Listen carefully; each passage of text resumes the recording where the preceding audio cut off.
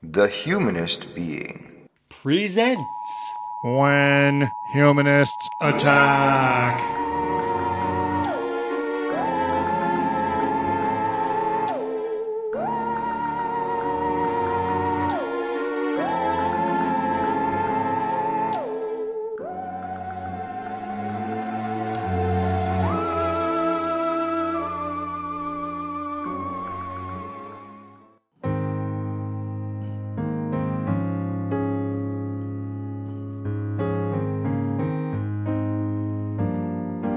Have you got a friend?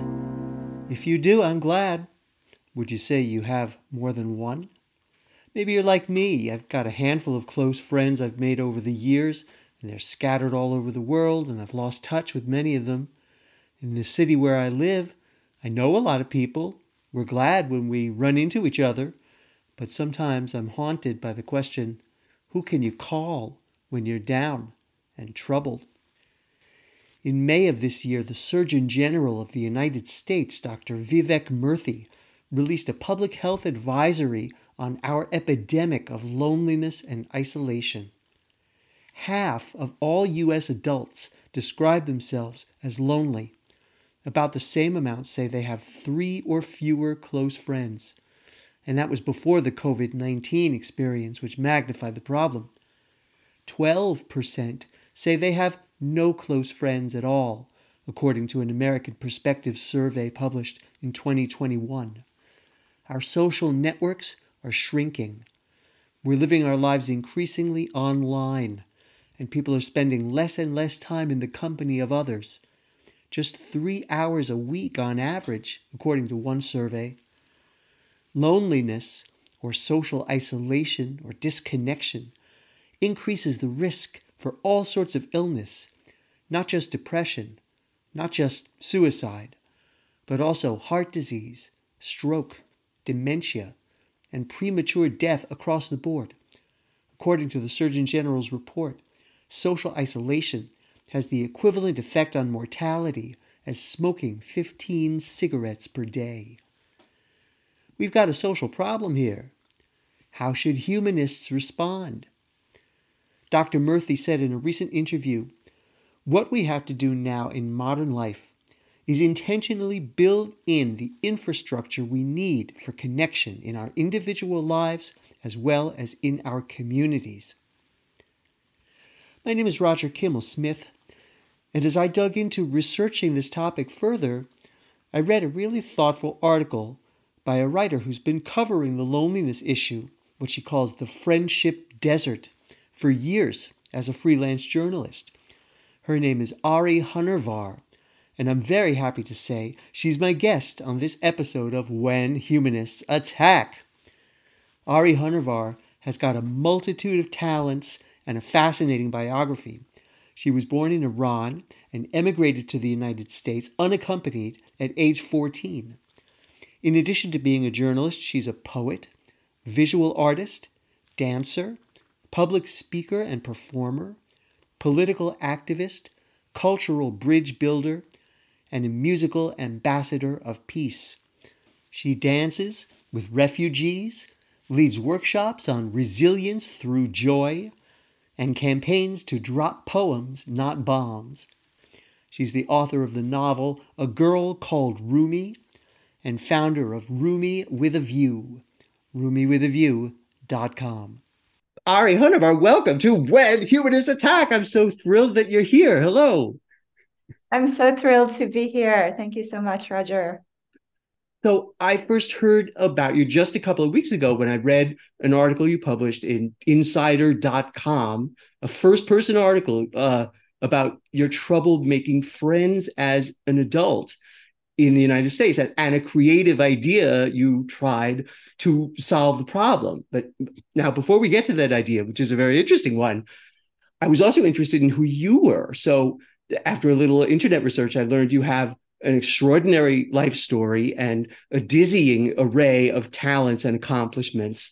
And I listened to a couple of other podcast interviews you've given where you describe your childhood in Iran under Khomeini's regime and in the war against Iraq. And the remarkable series of events by which you came to the United States at age 14 and your parents left you behind here. I also learned that in the past few years, you've written other articles on the topic of friendship or loneliness or community building, also first person articles talking about your own experiences. So now, without asking you to recapitulate your life story, what I do want to ask is, how did it happen that from being plunked down in the Western United States as an adolescent through young adulthood and becoming married with a kid, how did you come to recognize that you wanted or needed to promote social connection? Or what's the story of your dance with loneliness? Thank you for that question. Yeah, my story is not unique. When people move to a place where there is not a community that they have grown up with or they have created on their own, they've got the exact same story with that I had, which is in 2008, I moved to California with my husband and my newborn. And all of a sudden I was like, wait a minute, raising an infant is really hard. And that's probably why they keep saying it takes a village. It takes a village. Where is this elusive village? Yeah, And where were the it resources? didn't take long to see that this proverbial village wasn't going to manifest out of thin air, and I had to figure it out on my own, which, by the way, is a really big ask from our species. And that's partly why we're having so many problems. Figure it Uh, out the, on your own. Exactly. Yeah. exactly. And what around that time in 2008, it occurred to me that individualism was a failed experiment. We tried it. It turned out to be like a TV dinner eaten in front of the screen without much nutritional value for the body and soul. And it has kept us more and more isolated while making us sick in numerous ways. So, I mean, researchers have been sounding the alarm for many years, and now we have the Surgeon General's warning that it's worse than smoking 15 cigarettes a day, and 3 out of 4 people are experiencing loneliness. And friendship in general has declined considerably to the tune that the number of people with 0 friends has quadrupled since 1990. And this is frightening. Yeah. So, Yeah. so that's when my journey began. And then Mm-hmm. I did a little research, and it looked like that even the word free and friends share the same linguistic root, which is pre, meaning to love. And the word friend was originally meant for the free people of one's clan, as opposed to enslaved people who were separated from their families and Yeah. communities. Wait, And in what language? Pre. I believe it's Latin. So interesting. So and then I was like, okay, so these systems under which we're all living right now are thriving on profit rather than relationships. Most of us are living in an anti-village world, where, you know, the systems are designed to undermine our freedom by fragmenting our communities. And when you do fragment communities, you start having these friendship deserts, which I landed in California in 2008.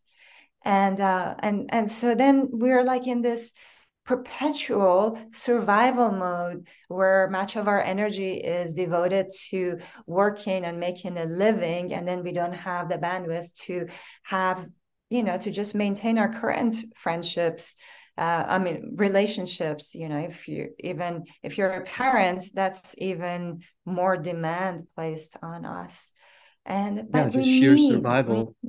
sheer survival. We need communities to to thrive as a species. We need friends. And rather than being born into a village or plugging into a new one, we're like, all right, go ahead and make a garden in the middle of Mojave Desert Yeah. without any support. And that's quite an undertaking, especially if you want a bountiful garden, if you're picky and selective like me. So, Mm. so this was kind of that's what I was dealing with. I was looking for very specific friends. I wanted women and non-binary people in my life because up to that point, most of my friends were men. And I also didn't want conversations to revolve around our children and the banalities of parenting tasks.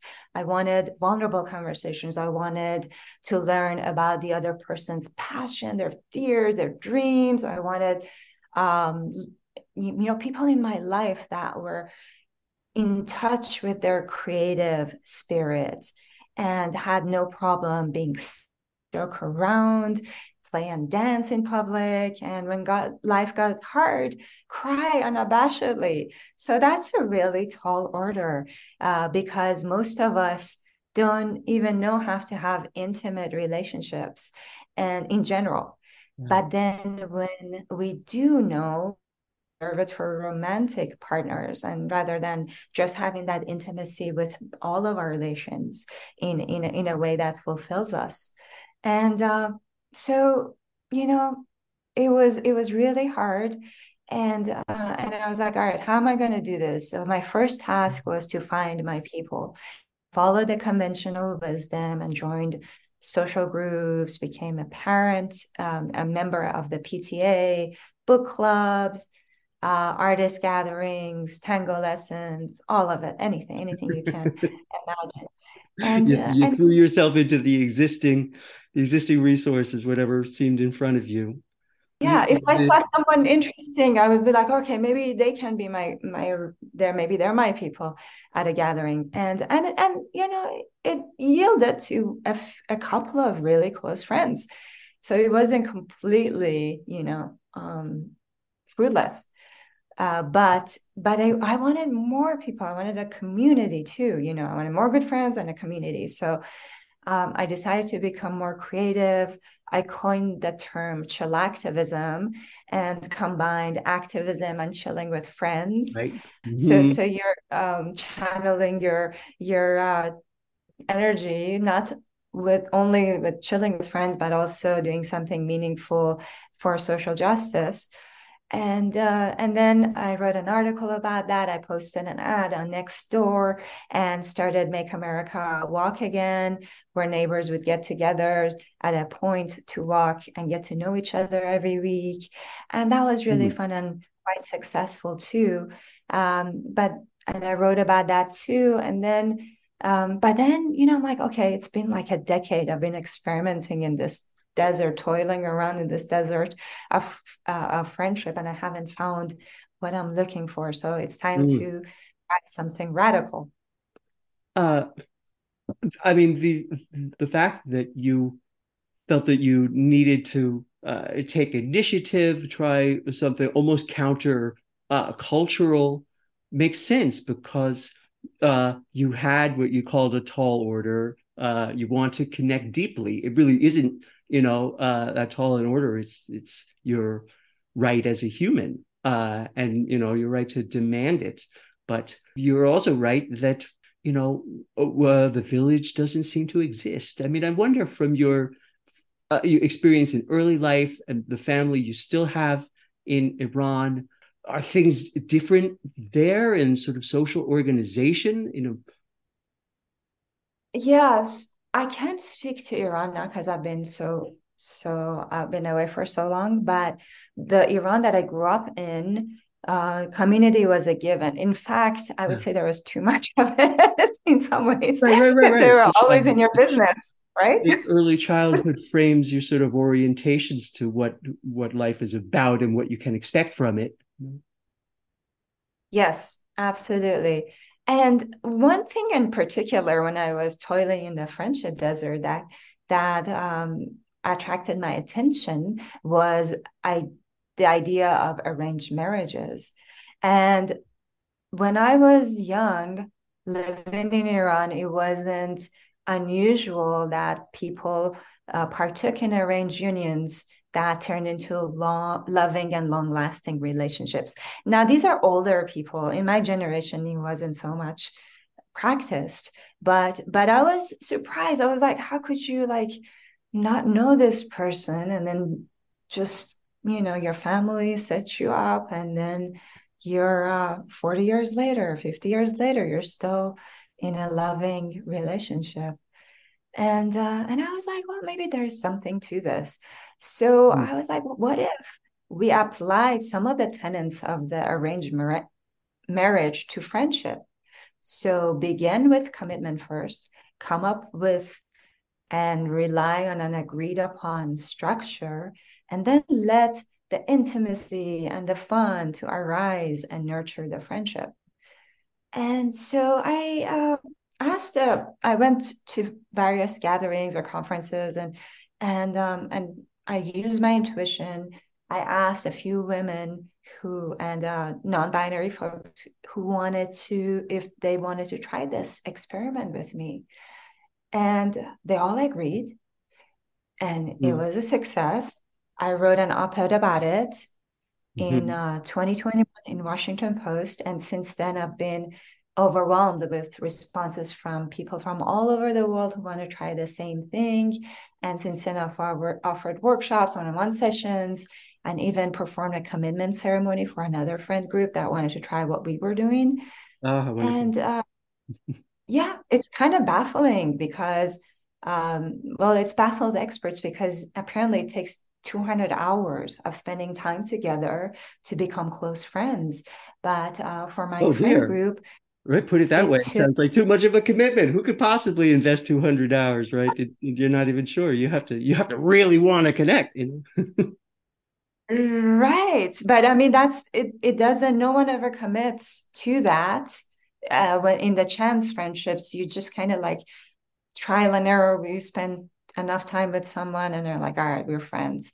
So And that is here, another factor in why it's difficult to develop friendships outside of your cultural critique, whatever it may be. That is a significant investment, and so it makes sense that society should be organized in which that it isn't such a currency that people are thrown together over the hours of the day, the days of the week.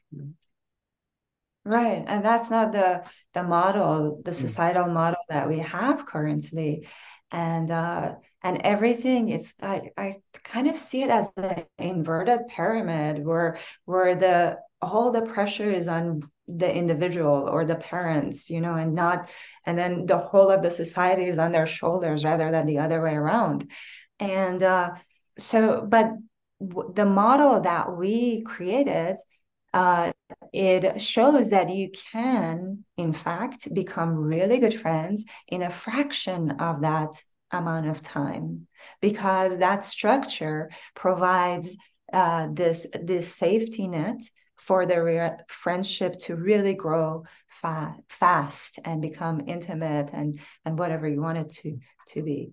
And Mm. we're really good friends. We've been on a retreat last December, and I was like, wow, this really is as good as it gets. And then I even Mm. got some terrible news while I was on retreat, and I was thinking about returning home, and one of our friends who had stayed behind because they couldn't go on the retreat, she was there, and she was like my proxy. She was able to do what I couldn't do from far away. So I mean, this friendship is as real as it gets. It's so interesting, and great that you have an experiment that really has succeeded, and that you can present that way.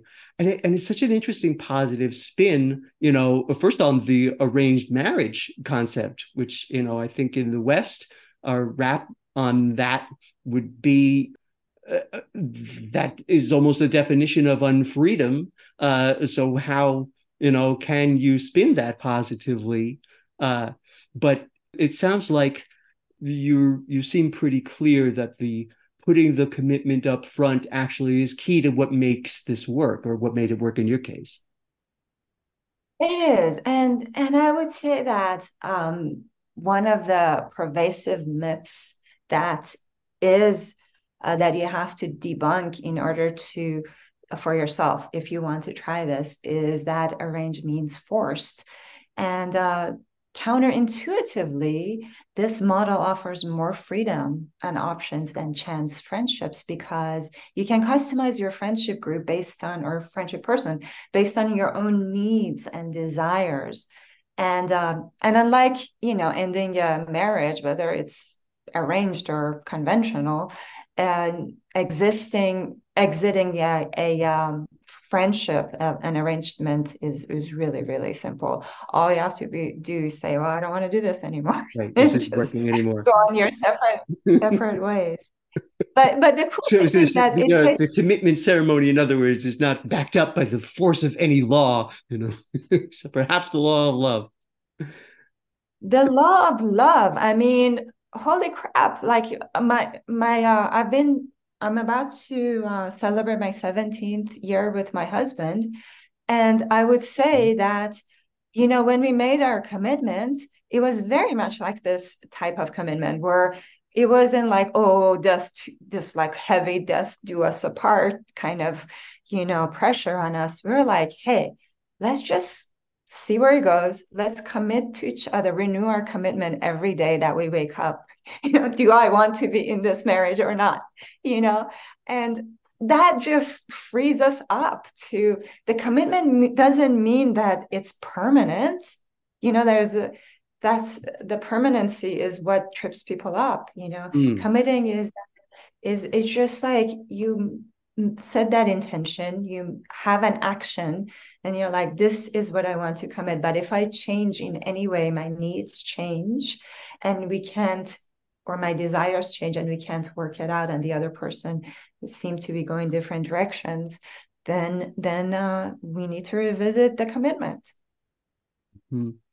Well, I see you have high standards, again, for your relationships. If you're, committed to facing each day fresh, on that, somewhat existential level, then you're not relaxing necessarily, but you find the freedom in that high plane of connection.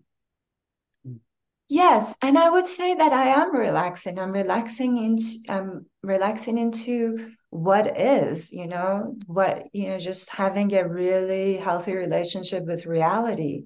And we can relax into it. It's not like every day I wake up with anxiety that, oh my God, am I gonna lose my husband? And he's not having anxiety either. It just is a very chill kind of a way of being and it's very sweet every day. It's like I'm making a choice today to be with you. Today I'm making a choice. It's a choice. It's not because I made a commitment 17 years ago.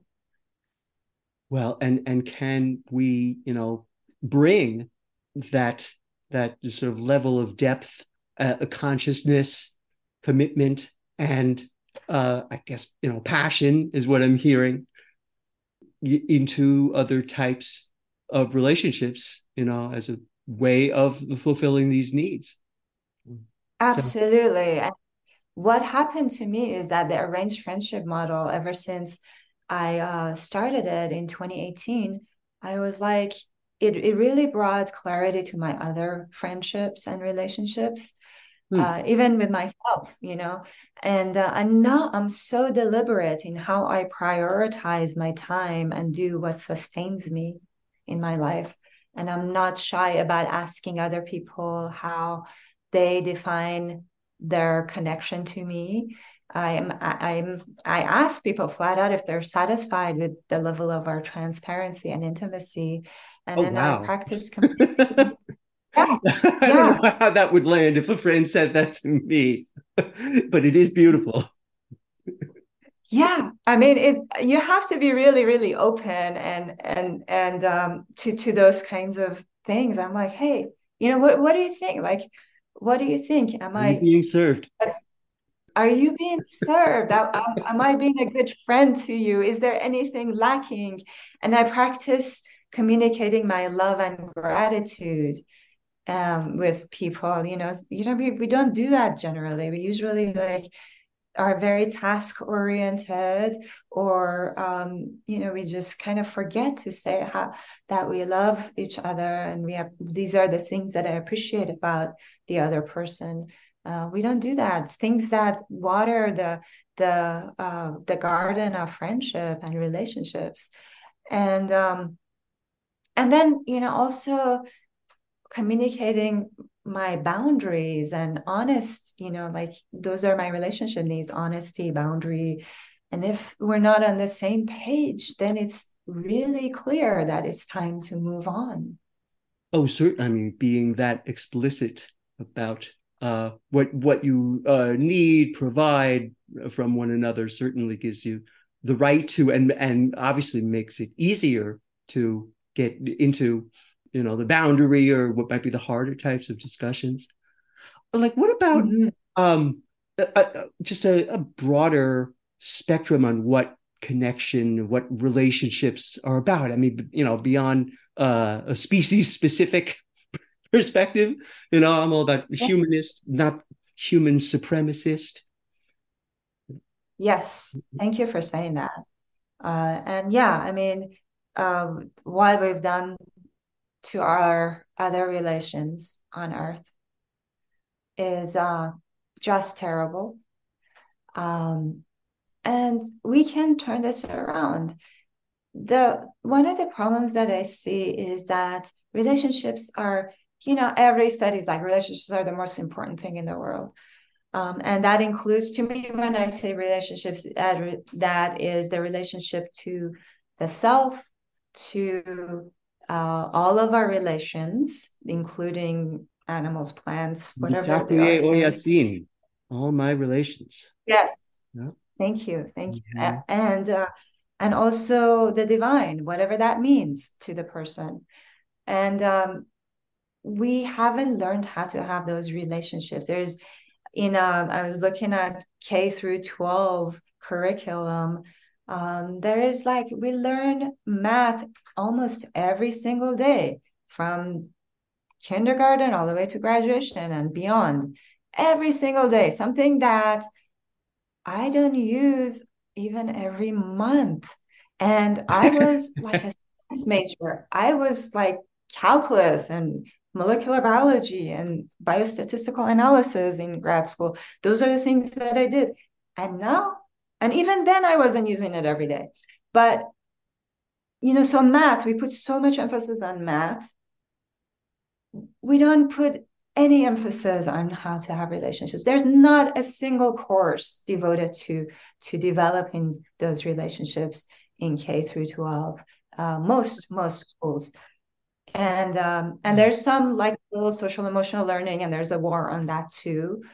Right. And But then, of what course, if? you are together in the room. And of course, the traditional model is you're supposed to essentially refuse to, behave as though you are in a group, right?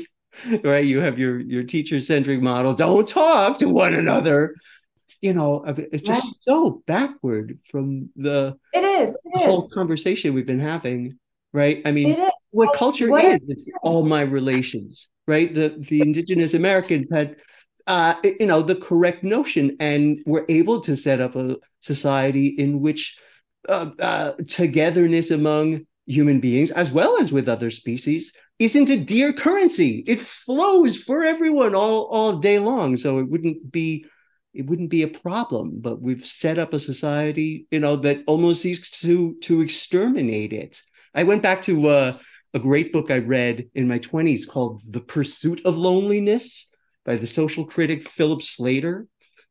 Great book from the mm, 1970s, and his contention that American culture sort of manufactures loneliness through our twin commitments to the ideology of individualism, right, which is, he says, is rooted in the attempt to deny the reality of human interdependence, and then to technology, which we generally use to avoid having to interact with other people in the flesh. absolutely. It's interesting. You were like this kind of like a dictatorial model of education, that is like sit down and shut up and let me tell you what it is. So I mean that's one of the reasons our democracy is in peril, right? Like we don't really practice democracy, being democratic at school. As soon as we go to school, there is a an expert, someone who, like really good teachers. They're very good at those relationships, and there are many many wonderful teachers who do practice more of a democratic way of running their classrooms. But for the traditional or conventional model, yeah, you have to listen to these rules. You have no recourse. You have no way in saying what rule is just, what it isn't. And then when we go to college, it's the same. When we go to work, then our employer becomes our dictator. And so we have all of that. And then we live right now in a era of pervasive loneliness and polarization. And one of the things that has happened is that our relationships have even become more fractured because of the polarization, because of the loneliness. We're community starved, and long held social contracts keep eroding. Yeah, And sort so of losing the instinct, for one another, for certainly for seeing oneself in the other. You know, mm, I heard absolutely. I heard a talk you gave with another interviewer in which you talked about the Persian version of the myth of Narcissus, and that's coming to mind as you're talking. You want to tell that one? Yes, sure. Yeah, yeah. So the Narcissus, in the Greek myth, he sees his image in the lake, and he's so beautiful. His image is so beautiful that he falls in love with himself, and he is unable to move, and he eventually dies, because this adoration renders him immobile. And so in the Persian version, the narcissist ends up diving into the lake to unite with his lover. And he doesn't know how to swim, but he risks everything to for that union. And when he drowns, two narcissus flowers emerge at the edge of the lake.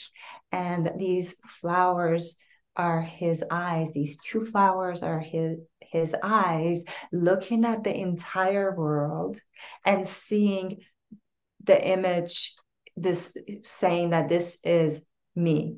The entire world is me. All my relations. All my Wow. relations. Now that's incredible. I'm so glad to have heard that, and sorry that I had never heard it before. It gives me the notion that for Narcissus, there was the lover, and it was just in the image of the self, but not Right. just the image. And Right. then you take that, and it becomes the basis for a real connectedness. That's the sort of stuff that could build a culture. What?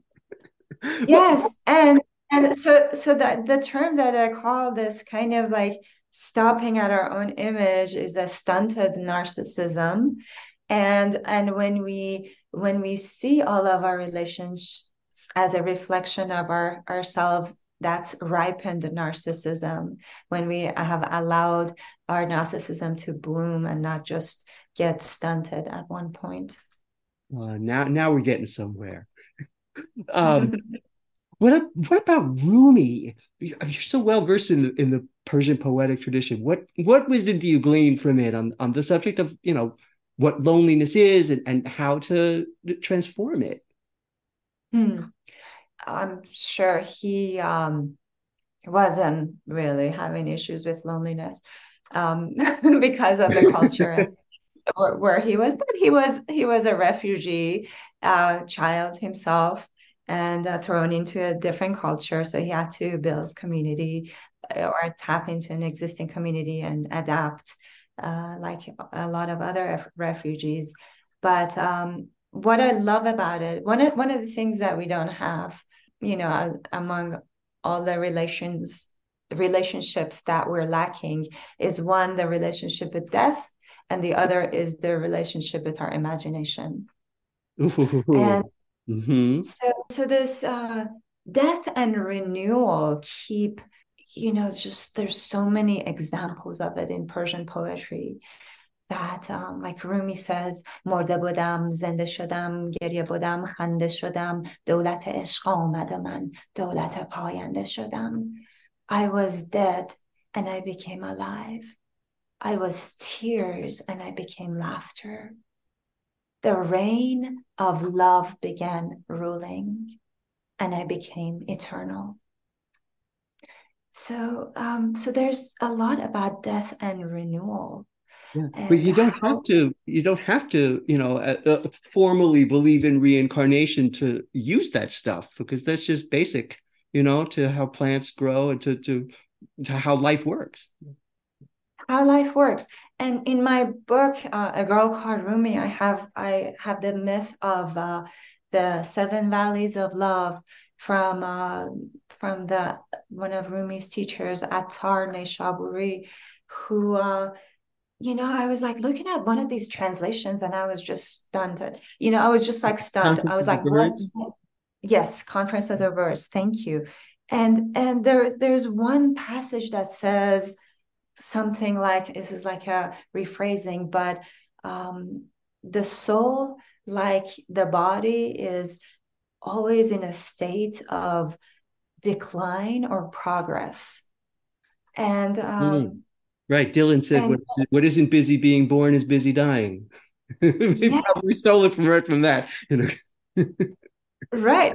But the second part is what astounded me, which was one state is in no way better than the other. So we have this, in our dual mind, we always keep seeing progress as a better thing than decline. But our neurons are constantly pruning things that we don't need, or we're not using. Same thing happens in nature, right? And that's a good thing. Cancer progresses a lot, and that's not necessarily a good thing. So like just having again a different relationship with death, with decline, with renewal, and with progress is one of those ways that we can really live a fulfilling life. It's a refreshing reframing, and that we badly need.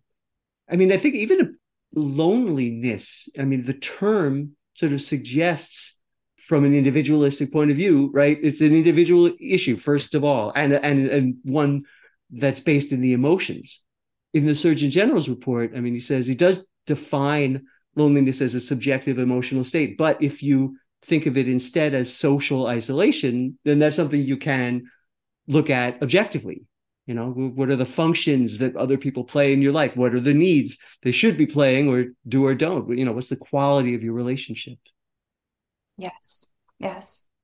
And that's something that we could all use to become more, we should be lifelong learners of relationships and just Right. keep restoring, Right. repairing, maintaining relationships. Right. And Uh, builders, and this is where community resources and public policies, influence what our experiences are, the ways we connect or don't connect.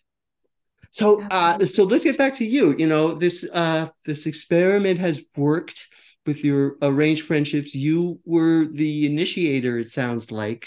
Did you pick them all sort of by yourself and have one-on-one chats to invite them in, or did you start grouping up and then think of some others? There's more than Uh, one way this kind of thing can start. yes, there have been some people who, one of the friends have invited, and so people come in and out occasionally, but right now we're really good. We're seven people, and we like that number.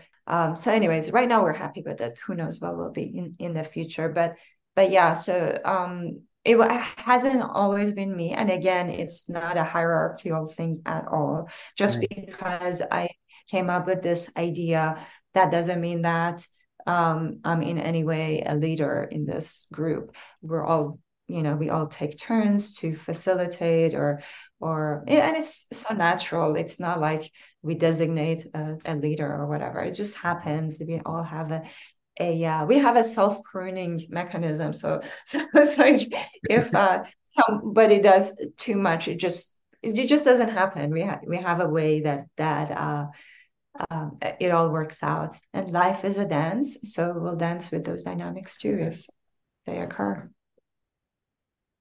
I want to ask you about dance and about your work with refugees, I guess more broadly, and how you connect it to these sort of social initiatives. I mean, obviously you were a refugee yourself when you arrived in the country, and the condition of being a refugee is one where you're, acutely dependent on others. Mm.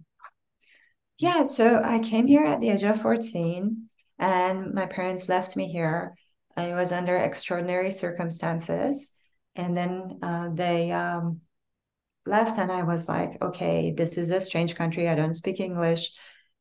This is like a different planet. And I was really homesick. I was really depressed. I was very traumatized from the oppression and the war that I experienced. It was like 8 years of my childhood spent in that. And so one of the things that I naturally gravitated to was dancing. And I danced a lot and I felt a lot better.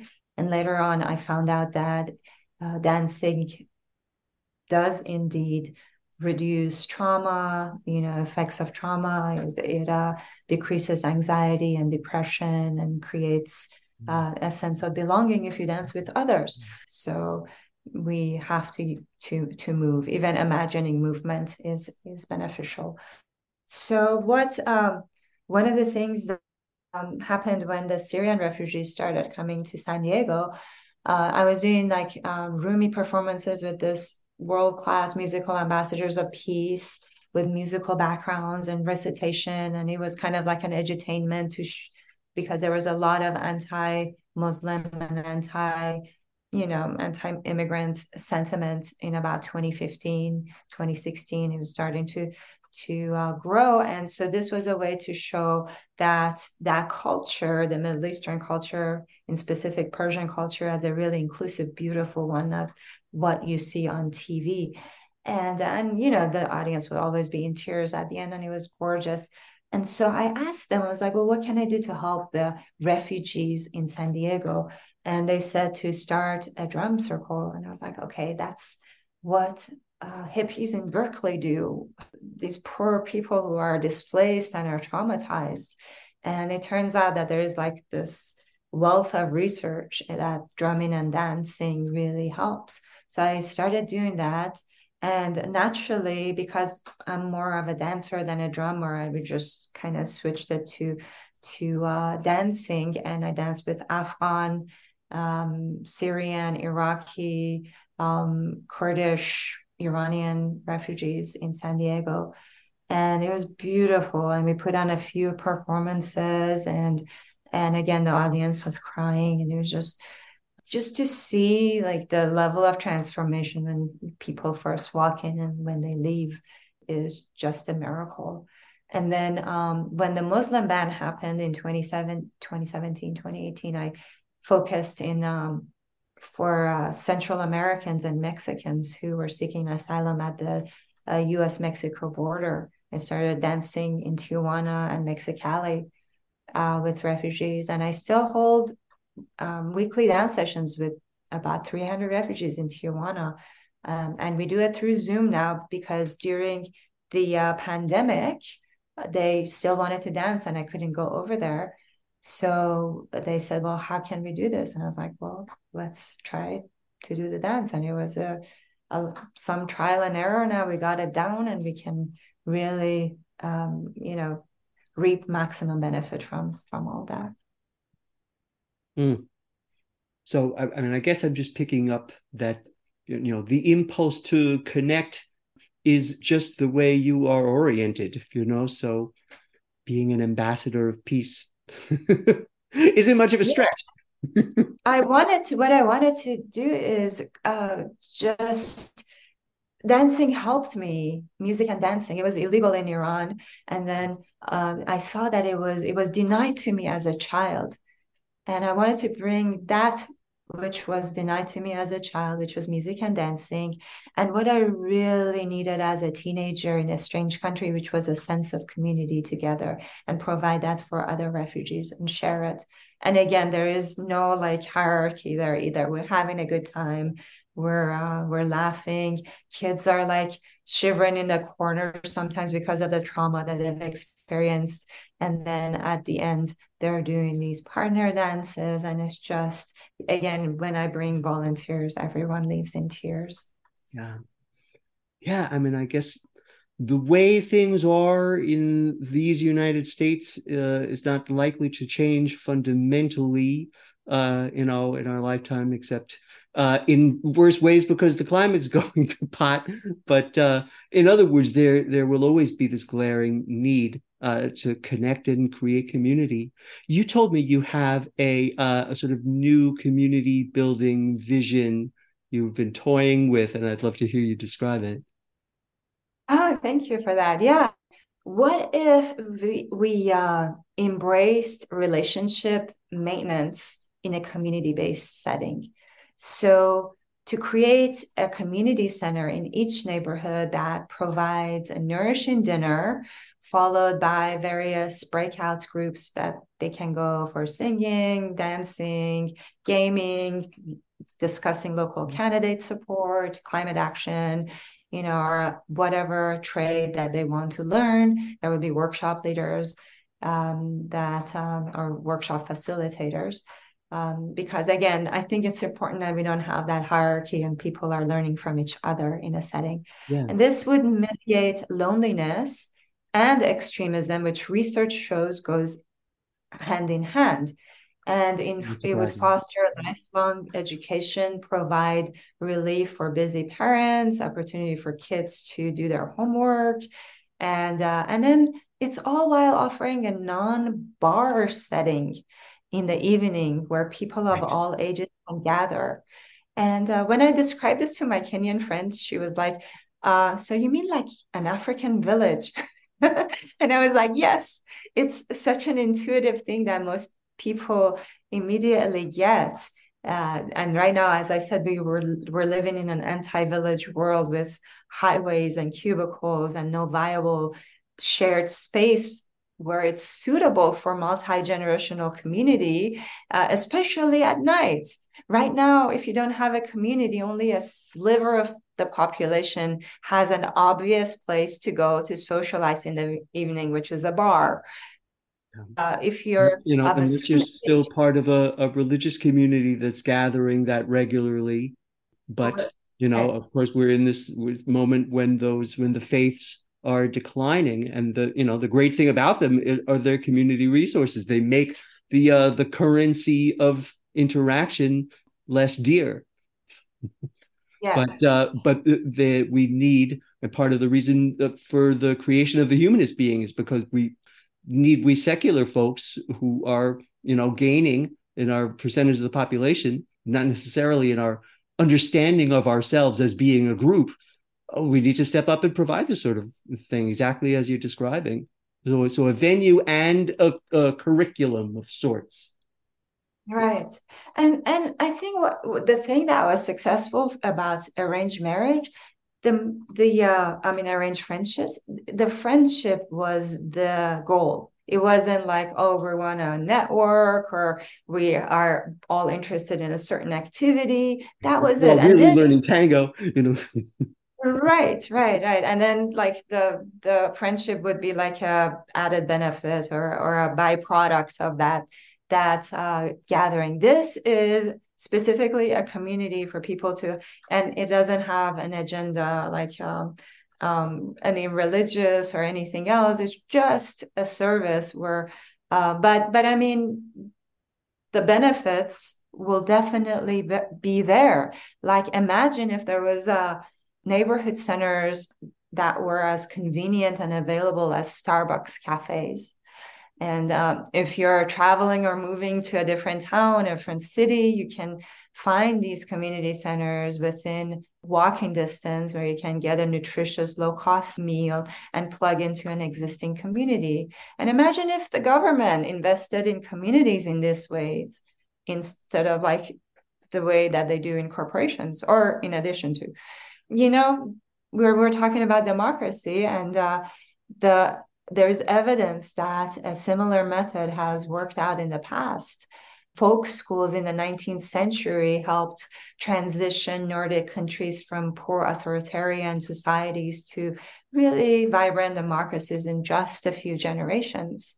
And the Nordic government saw benefit, and they started subsidizing these retreats, and where people became co-authors of democracy, learned self-cultivation, how to repair and maintain and have relationships. And it only took 10% of the population to make this happen, which is incredible. And even here in the US, the Highlander Folk School in Tennessee was attended by Martin Luther King and Rosa Parks, and it played an instrumental role in the civil rights and labor movements. And this was inspired by the European model too. So it's very exciting to see that such a thing has worked. And this is a variation of it that adds food, which I think is the key ingredient for a number of reasons. Yeah, so community plus learning plus food in every neighborhood. And it's and I'm also thinking about like overworked parents who have to come home and prepare a meal for their kid after a long day of stressful job, or so many people who are food insecure in this country, so many lonely, isolated people, senior citizens. And then also like the beautiful example of Black Panthers who just transformed their communities by feeding kids before school. So what are you thinking in terms of next steps for getting such a thing off the ground? I presume in San Diego or the environs. Yeah, if your listeners have any ideas of funding such a pilot, I would like to start it and work out the kinks. So yeah, I'm at the very ground level of looking at grants and ways to make this happen. I think it's a great model. I'll think about what we might be able to do with it from our group, because, community building is the thing that brought our group together and what we hope to make manifest. So, wow, fabulous idea. And if you do something like that, definitely keep in touch. I'd love to know how it is all going.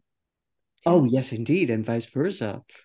Well, for folks who have listened to this whole conversation and still don't feel sure about what they can do, to enrich their own lives in the social connectedness, what would you say?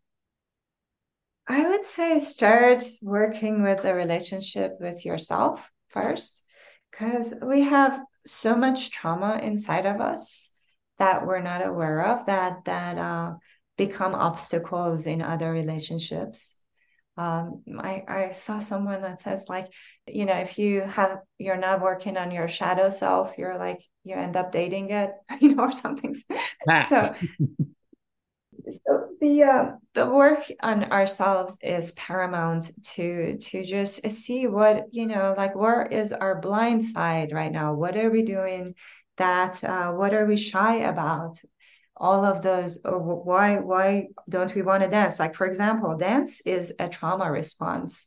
Lack of, if you're not dancing, I talked to a therapist, a trauma expert for one of my articles, and she's like, well, yeah, you say your mind doesn't want to say, oh, I'm traumatized, so I'm not dancing because I want to shrink into my own body and not expand, and I don't feel safe.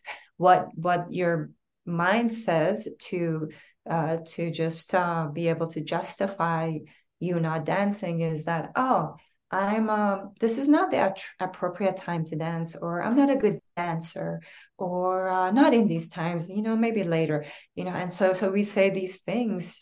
And so I mean, just something so simple, or people are in Iran are like, just put their lives at risk to dance in public. And here we have the freedom to dance and we don't do it in public. We just don't do it because we're self-censoring ourselves. So a lot of that is going on for us. And we just have to kind of make it a priority. Having a good relationship with our own body, knowing when we're triggered, what nourishes us, and then what conversations nourish us, what kind of settings nourish us, what type of people.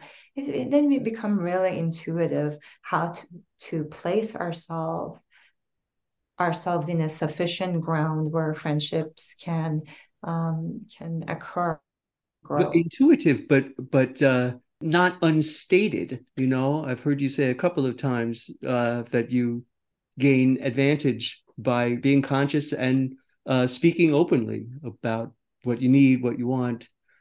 Yes. And then also timing is really important. Like, you just have to figure out your own body budget is a beautiful term that I use so much. Like, if we think of our body as an account and bank account, and then, things like beautiful conversations, good sleep, good food, being in nature, exercising, all of those are replenish our bank account. And then things that don't that depleted are like having an argument, not sleeping, being stressed, having an illness, all of those things. And so when we are having conversations with people, we first check in, especially if it's a difficult conversation or a vulnerable conversation, checking in with ourselves. Am I nourished enough to be able to handle this? Do I have enough reserves in my bank account? And then the other person, ask them if you have a shared language like that, or at least perceive that they're in a good place to receive whatever you have to say. If you can't just flat out ask, are you in a good place to have this conversation? Wow. Those are all the questions I got. Is there anything more that you have a burning need to say about the nature of friendship? Yeah, and along with how I talked about relationship death, I would say a friendship and a relationship with our imagination is super important too. And right now we have a really dysfunctional relationship where we have this built-in virtual reality natural intelligence machine that's free, requires no subscription fee, available 24/7, no cell reception, Wi-Fi. We can access it at any time. And right now we use it mostly for worrying. So there is a way to let and that's why storytelling becomes so important. That's why I wrote my book. And my book is all about the novel is about friendships and relationships, and our relationship with death, our relationship with our friends, and what happens when there's stresses like a war and oppression happen, and your entire region is thrown in a crucible of political oppression. And so yeah, the part of reintroducing magic to our lives, that I hope to bring into the novel for the readers, is also super important. Oh, wow. Wow, thank you, Ari Honarvar. I feel so enriched and nourished just knowing that you exist, that I didn't know a few weeks ago, much less getting to meet you and talk to you. Ah, you're so sweet, Roger. Thank you so much, and I hope we keep in touch. That'll be wonderful. You can keep abreast of Ari Honarvar's activities by going to RumiWithAView.com and signing up for her mailing list. When Humanists Attack, now in its 4th season, is brought to you by The Humanist Being, a secular religious group incorporated in Vermont. You can meet up with us on meetup.com, where we have 2 groups, one based in Burlington, Vermont, and one in Brooklyn, New York. Either one will link you to our online activities, including our street epistemology practice group, our intentional communities discussion group, and our monthly virtual humanist hang. Reach out to one another. To make a friend, be a friend. Good things happen when you listen.